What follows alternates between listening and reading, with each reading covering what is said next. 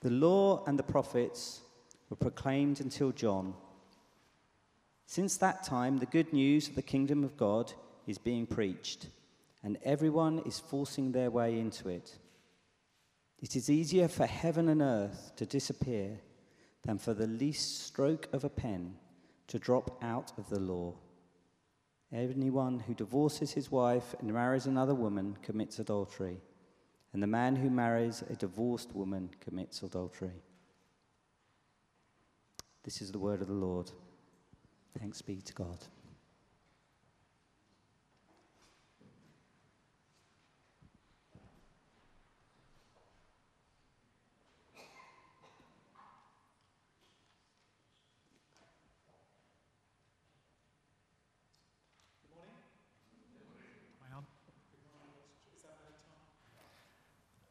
Good to see you this morning.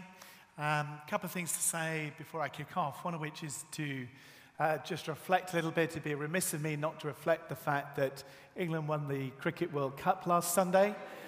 And the fact that as I stood here last Sunday, for those of you here, Renee August, who was visiting from South Africa, had the temerity to say that she did not care who won, but that cricket would be the winner. And actually, the reality is she was right. So she is clearly a lady of great faith and authority that I need to learn from too. I know that's a bit trivial, but I'd also say that last Sunday, I gather when we gather here today, and I do want to constantly remind you as we gather, nobody knows what kind of week you've had. Nobody knows what's gone on, whether you've actually had an amazing week because for whatever reason a game of 11 people whacking a cricket ball brings you a huge amount of joy. Or actually like me on that same Sunday, where late at night I was celebrating, I found one of our good friends was killed riding a bike. And actually as we gather as God's people, we do so knowing that for many of us we gather maybe in joy or in sorrow, and everything in between. And we know that the circumstances of our life are such that actually we come because we know that God is true and God is faithful. And that's why we're here this morning. I was also quite challenged last Sunday with Nigel preaching, talking about rest. Are we prepared to take rest? To get our souls at rest. And actually, we enter a series during the summer, a period of summer, where we're going to do that practically, where things are a bit quieter. I know if you don't have kids, you don't always have that routine, and I do appreciate that, by the way. But actually, we get an opportunity to engage in a different season and to encourage you to think about how you use your time this summer. Let's pray. Heavenly Father, I thank you again that you're true, you're good, you're faithful.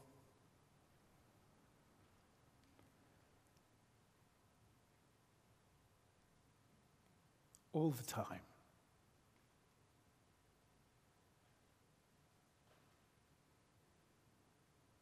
Would we glimpse afresh some more of your goodness this morning? In Jesus' name. Amen. So, for those of you who've been here regularly on a Sunday morning, you'll know that we're looking at the life of Jesus through Luke's Gospel all year. Jesus is the person who sits full square at the center of Christian faith. But do we know him? Do we know who he is? How much do we know of him? Are we interested? What kind of picture have we got of Jesus? And does that matter to you this morning? What does that mean for you this morning? See, the way we see Jesus, the way we understand who Jesus is, affects everything about our lives. Life, death, the church, mission, everything. We've reached an interesting few verses, and I'm sorry for those of you who love real detail, but I'm not going to get into massive detail around these particular verses, but I will cover them. So you'll see in verse 16 this really interesting place in the part of the narrative of Luke's Gospel. It says, the law and the prophets were proclaimed until John. Since that time, the good news of the kingdom of God is preached. So I wonder this morning, I want to just take a bit of time to backtrack and just have a look at the Bible and just have a think about that. Then I'll come back to some bits in the verse later on. Why take time to read the Bible? You know, we're busy people. When you leave this church, you've got however many days of the week, 6.5, 7 days of the week, where you've got a choice about what you do or what you don't do. Why carve out any time to read this? What is it about this that's worthy of any of your attention this week? I meet many people who would say, do you know what, the Bible, it's so dull, it's so boring. Yet for Christians, it's the most precious book in the world. The psalmist describes the words of God in different places, but one way the psalmist describes the word of God is more precious than gold. More precious than gold. Why? Why? Because the Bible introduces us to God. God is the leading character in the Bible.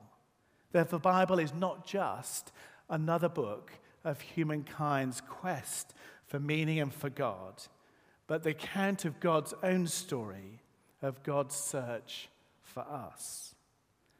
The narrative of the Bible is his story. It's his story. God's revelation to us, God's great story that underlines the whole of human history. The story that gives history a purpose. And I'm going to suggest to you this morning one of the ways to look at it is to understand the whole of the Bible, the sweep of Scripture, in four different chapters. Creation, fall, redemption, and restoration. See, in this great drama, what we find as we read through Scripture is God is the protagonist in this great drama. Satan is the antagonist. And God's people sometimes are the foils, and actually sometimes we too are the antagonists. But let me give you a quick overview this morning of the story. The story begins at creation, where God is a majestic figure. In the beginning, God signals that God existed before all things, that God is the cause of all things, that God rules above all things, that God alone is the goal of all things. This opening scene in the Bible presents God as the sole creator of the vast, intricate, beautiful world and of human history itself. And what do we see it says? And God said, it was good. God said it was good. We then find in God's own words in Genesis 1:26 that let us make humankind in our own image, stamp humankind, as the crowning glory of God's creative work. Each one of us are made in God's likeness, in whom he delights. God takes delight in his creation and longs to commune with us, for us to know his love, know his presence, know his favor. In creation, we see a clear picture of God and humankind in a joyful, loving relationship together, where we are dependent and love to be with God and God with us. And God said, it was good. The second chapter of the story is a great story. It's a long and tragic one. It begins in Genesis 3 and works all the way through. You'll still see it in Revelation 22 as a thread, an ugly thread, throughout the whole story. It relates how man and woman were suspicious of God's goodness, coveted God's status, and in one awful moment, acted to become gods themselves. See, they chose independence from God. And that was catastrophic, called the fall. And the implication and the consequences of those things are found three ways, particularly as a consequence of that throughout the story. First is this, is that as part of that, we lost our vision of God. We lost our vision of who God is, not seeing and knowing God clearly. And what we continually do is we project onto God an image of who we think God is, should be like, or is like because of that. So God is to blame, clearly, for the mess in the world. Why have you made me like this? Why are you so cruel? As Paul says in Romans 1, we exchanged the truth of God for a lie. Second, we lost a vision of our true selves. We were created to be like God, to image God to the world, meaning full. We were intended to be full of love, of kindness, of generosity, of self-giving, of being thoughtful and merciful. That's the way God created us to be. But instead, we became spiteful. We became selfish. We became miserly. We became thoughtful and unforgiving, with glimpses of the divine image of us, only sometimes visible.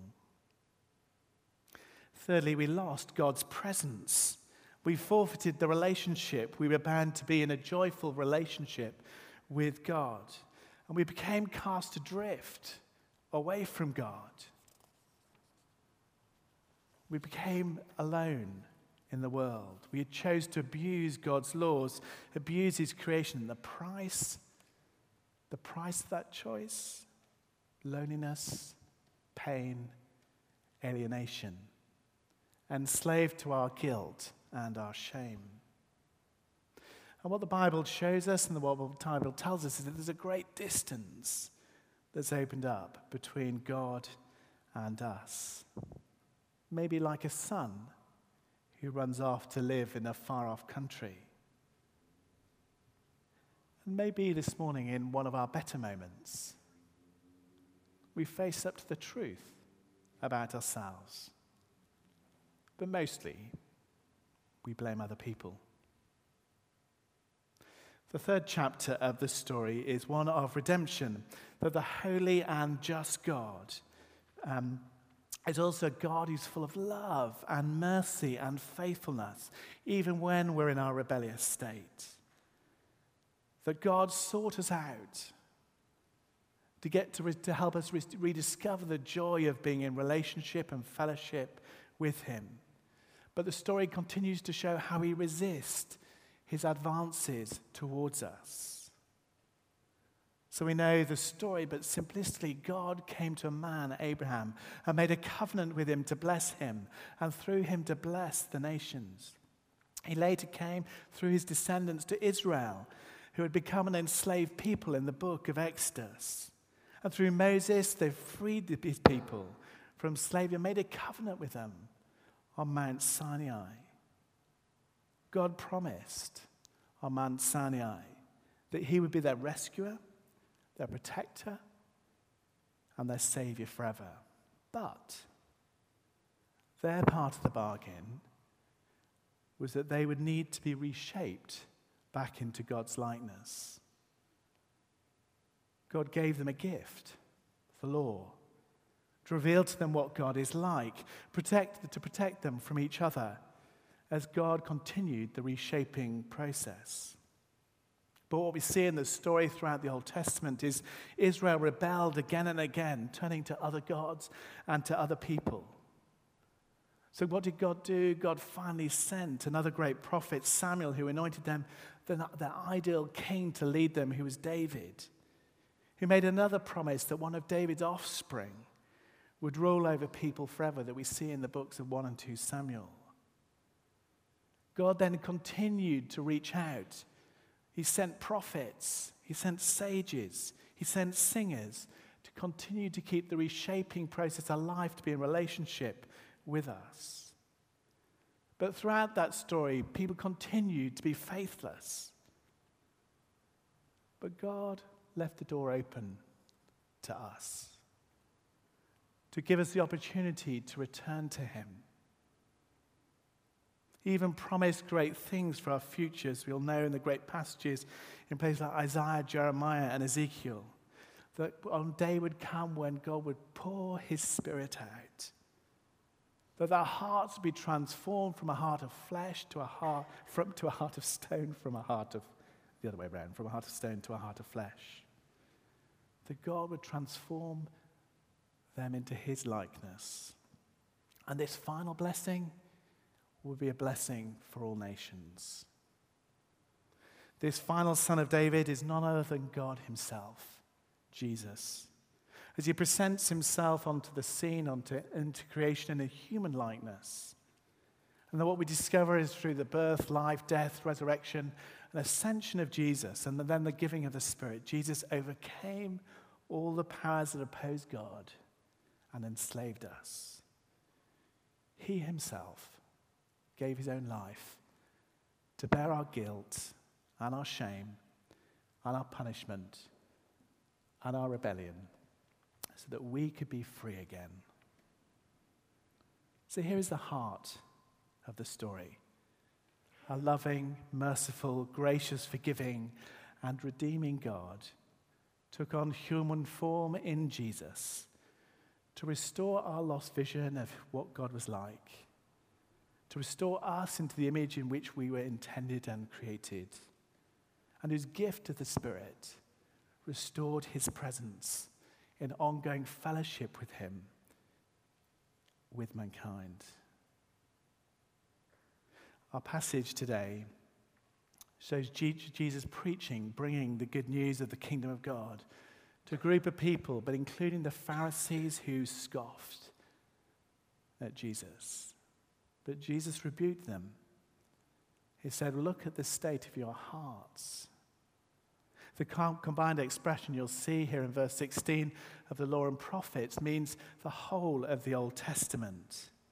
The boundary line in history is the Old Testament, then John the Baptist came, and then it's Jesus. So Jesus ushers in a new state of affairs, a new era, a new day.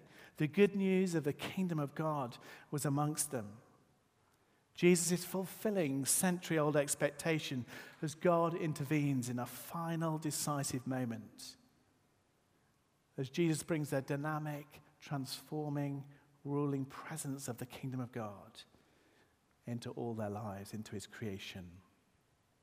And notice, for those of you who follow the detail of things, Jesus is the fulfillment of the law, fulfilling it in the minutest details. When people see and grasp Jesus' message and who he is, they're ready to press their way into it. Be reconciled to God this morning. Jesus' teaching raises the issue of his authority here. Would you listen to Jesus? Do you want to listen to Jesus? Will you listen to his message? Whose kingdom this morning are we serving? Jesus cares, and what you'll see in this passage in Luke is both in the bit before and the bit after. Jesus cares about how we see money. The kingdom of God means that every part of our life is open to what God wants for us. He cares about our marriages and our relationships and the choices we make and how we do that. To honor God this morning and to choose God's kingdom and to sing that we put God's kingdoms first means to be faithful to him in all areas of life.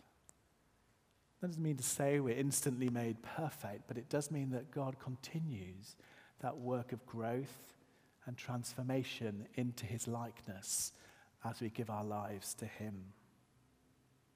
Are we becoming more like Jesus this morning? As a church, are we becoming more like Jesus? That's our goal. That's our goal. The final act of the story has obviously not completely ended. The final chapter is currently still playing out. But this story is also full of hope and has an ending that we anticipate as Jesus comes again. Bear in mind when Jesus stood at the grave of his friend Lazarus, Jesus explained this.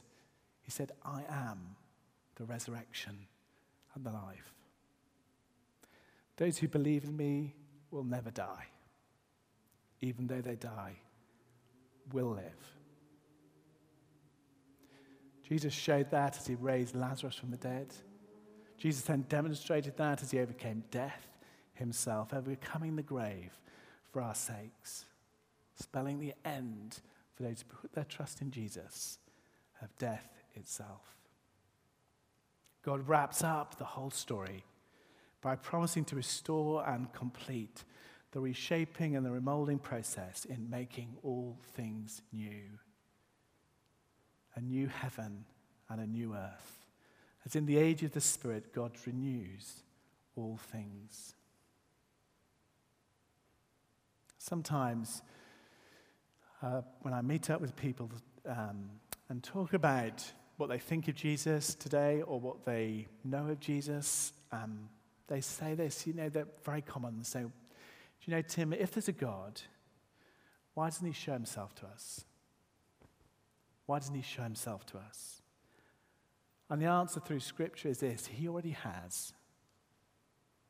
God has clearly revealed himself firstly in creation, but supremely God has revealed himself in Jesus. That's the ultimate revelation of God. But how do we know about Jesus? How do we know about Jesus? We know about Jesus because of this book. Because of this book, the Bible. God's own story. And it's good news this morning for you if you choose to enter into it. The pastor, Rick Warren, was quoted with this talking about the Bible. He says this: reading the Bible generates life. It produces change. It heals hurts. It builds character. It transforms circumstances. It imparts joy. It overcomes adversity. It defeats temptation. It infuses hope. It releases power. It cleanses the mind. This is our story. Through faith in Jesus, we can become part of God's own story. This morning, will you choose God's kingdom? This week, will you choose God's kingdom? Let's pray.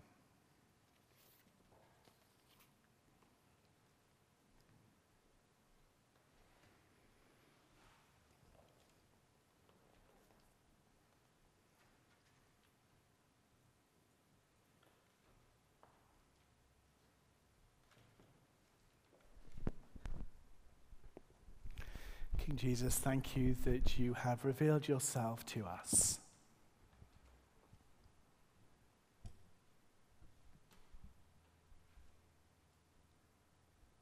Father, we recognize the challenges and the temptations that many of us face. And we ask by your Spirit, Holy Spirit, would you come afresh and reveal more of you to us? And would you help us? Would you help us in this season of our life to discover more of the wonder and the riches and the beauty and the glory of your kingdom? Thank you that you pursue us. You long for us. Thank you that you've not given up on us this morning, even though we're tempted to give up on you.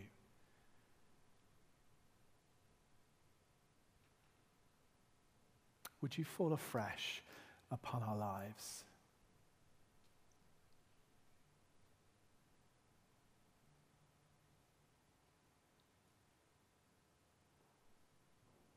Thank you that you came to set us free. And that you're faithful and you're true. In Jesus' name, amen.